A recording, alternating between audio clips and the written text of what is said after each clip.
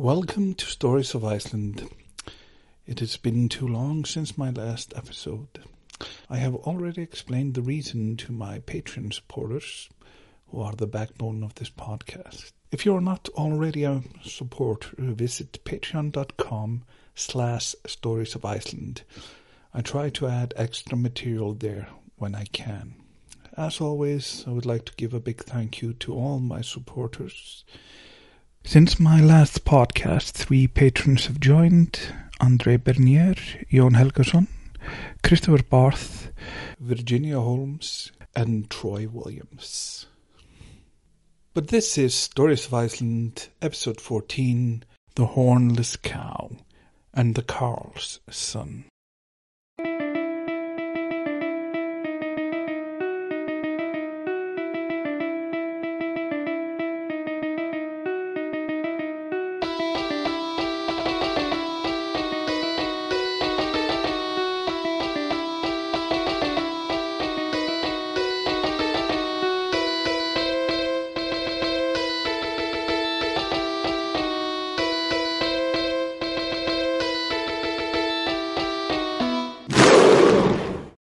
Iceland is in the North Atlantic. Its capital city is Reykjavik. There are many types of folk tales. In the great folktale collection of Jón Árnason, there is a category which in Icelandic is called ævintýri. It is rather inconvenient that English doesn't really have an equivalent word. The Icelandic word ævintýri is likely closely related to the English word adventure. Ævintýri, adventure, venture, vintýri, ævintýri, adventure. Folklorists often borrow the German word Märchen to describe it. Sometimes it is simply called a fairy tale, though it is a misleading term since there are often no fairies in these tales.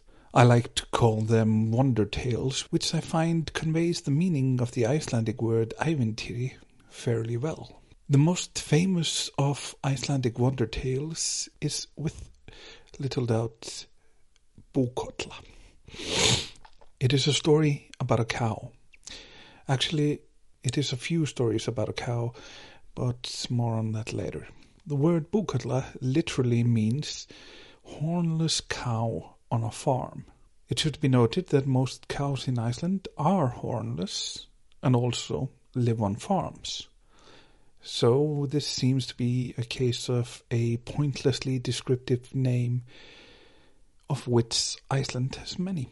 People have also pointed out that Búkolla sounds rather similar to Bucula, which is a Latin term for a heifer, that is, a young cow. Funnily enough, heifers are always hornless, so we have a fun little etymological circle here.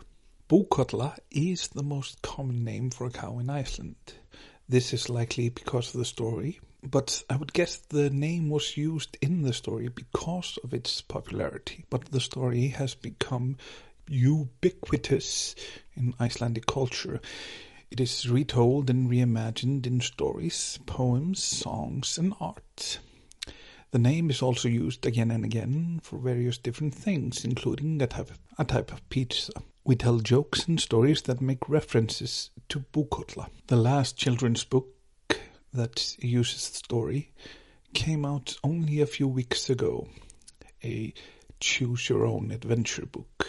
I mentioned that there are a few versions of the original folktale. The one I'm going to tell you is the one I grew up with. It is the more simple one, the one that feels more Icelandic. For example, another version of the story includes an enchanted prince, which feels very inauthentic in an Icelandic setting. I am not claiming that the main ingredients of the tale is purely Icelandic. On the contrary, it can be classified very easily as an international type of folktale. But there is a concept in folklore called ecotype.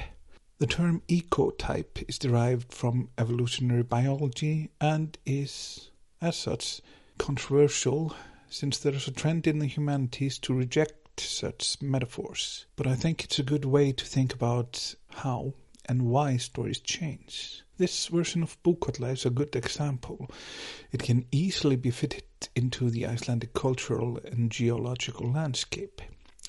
The only thing that sticks out is that poor peasants were more likely to have sheep rather than cows, but cows are still a common Icelandic farm animal. A side note is that the term ecotype originated with the Swedish folklorist called Carl von Sydow. When I first read about him, I had only one question.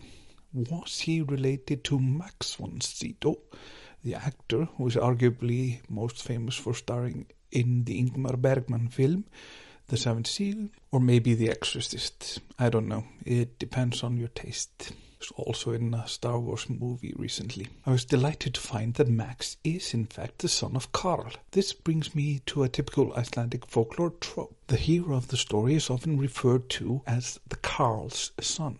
In Icelandic, Karl, spelled with a lowercase k, means man.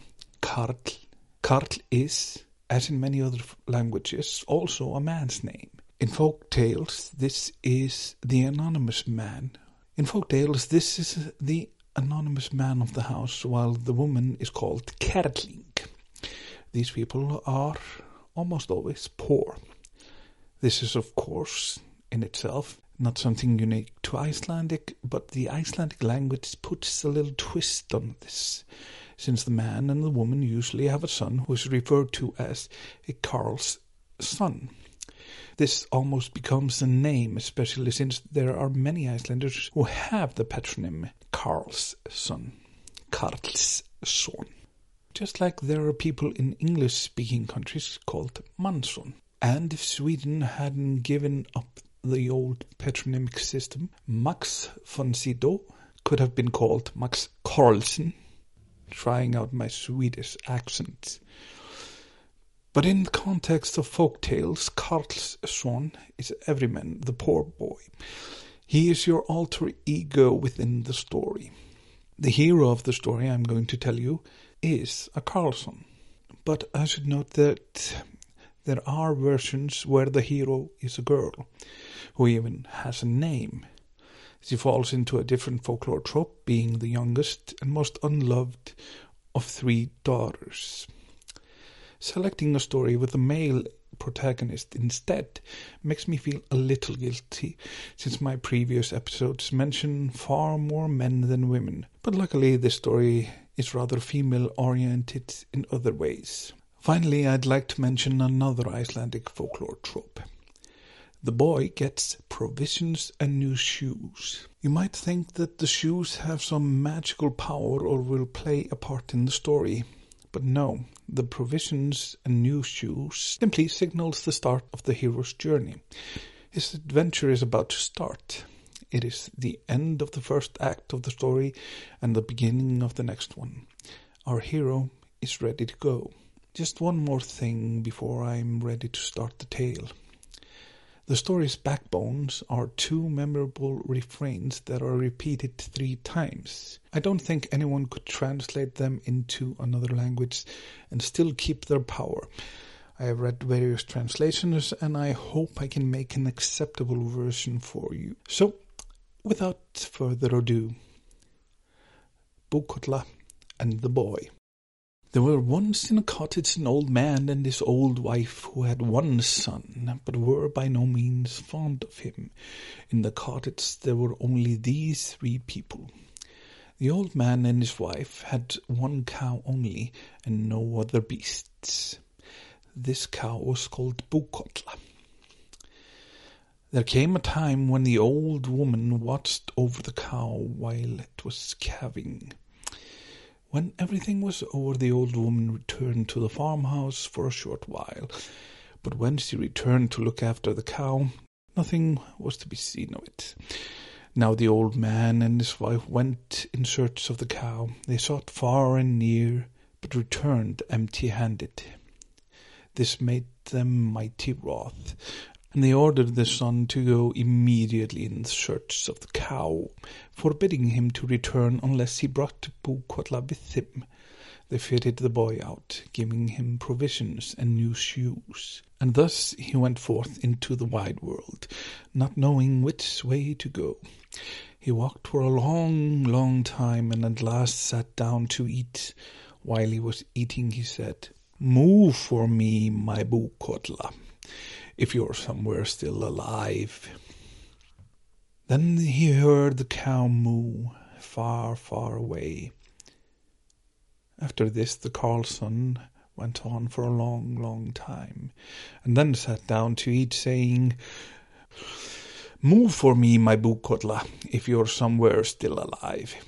He heard Buukotla moo somewhere nearer than the first time. Still the carle's son walked on for a long, long time, till he came to the top of some high rocks. There he sat down to eat and said, "Moo for me, my Buukotla, if you're somewhere still alive." He heard then the cow bellow under his feet. He clambered down the rocks till he saw a huge cave, and, going into it, found Buukotla chained up under a sloping rock in the cave. He undid at once the chain and took Buukotla away with him homewards. When he had gone some distance on his homeward way, he saw an immense troll woman coming striding after him, accompanied by another somewhat smaller one. He saw that the big troll was so long-strided that she would overtake him at once. So he said, "What shall we do now, my Buukotla?" She answered, "Take a hair from my tail and lay it on the earth." He did so, and the cow said to the hare, "I will you, and spell that you become so big a river that Flying Bird alone can cross it." In the same moment the hare became a great river, and when the big troll came to it, she stopped and said, "This shall not avail you, lad. Run home, girl," she said to her daughter, "and fetch my father's big bull." The other went and returned with a bull of gigantic size, which at once drank up all the river. Then the carle's son saw the long-striding troll would soon overtake them, so he said to Buukotla, "What shall we do now, my Buukotla?" She answered, "Take a hair from my tail and lay it on the earth." He did so, and the cow said to the hare, "I will you, and spell that you become so great a flame that none but flying birds can cross it." At once the hare was turned into a flame. When the troll came to the flame, she said, "This shall not avail you, wretch." "Go," she said to her daughter, "and fetch my father's big bull." The other went and fetched the bull, which urinated all the water it had drunk from the river into the flame and put it out. Now saw the carle's son that the long-stalking troll must soon overtake him. Therefore he said, "What shall we do now, my Buukotla?" She answered, "Take a hair from my tail and lay it on the earth." He did so, and the cow said to the hare, "I will you, and spell that you become so high a mountain that none but Flying Bird can pass it." Then the hare was turned into such a high mountain that the lad could only see straight up into the clear sky. When the troll came to the mountain, she said, "This shall avail you not, wretch that you are." Turning to the lesser troll, she said, "Fetch my father's boar iron, lass." The other went back and returned with the boar iron. Then the troll bored a hole through the mountain, but as soon as he could see through, she was too eager to pass, and thrusting herself into the hole, becoming stuck in it, for it was too narrow for her, and there she is still to this day. But the carle's son reached home with Buukotla, where the old man and his wife were mighty relieved. So that is the story of Buukotla. You can guess which part of it makes little children most happy. It is when the bull puts out the fire, but it is the repetition, the classic folklore three-peat, which makes it so memorable. When the boy calls to the cow, it sounds like this in Icelandic. Baulaðu nú búkolla mín, ef þú ert nokkur staðar á lífi. And when Búkolla speaks, unlike most Icelandic cows, she says, Taktu hár úr hala mínum og legðu það á jörðina. And to enchant the hair to become a flame, she says, Legg ég á og mæli ég að þú verðir að svo stóru báli að enginn komist yfir nema fuglinn fljúandi. I should also mention that even though it's not explicitly mentioned in the tale, it was a common theme that trolls were turned to rocks in the sunlight. I should also mention that there are almost no instances of people literally believing in trolls in Iceland. The elves are a little different, but they really deserve a whole episode. But that is it for today. Thanks to all my Patreon supporters, including Jón Helgason, Austin Yule, Fred Sutler, and especially Troy Williams. Your support is very much appreciated. I really wish I could do these episodes more regularly and more frequently. It is not easy to find the time, but the support does encourage me and help. I am Ole Gneisti Sóleyjarson, and you have been listening to Stories of Iceland, Episode 14, The Hornless Cow and the Carl's Son.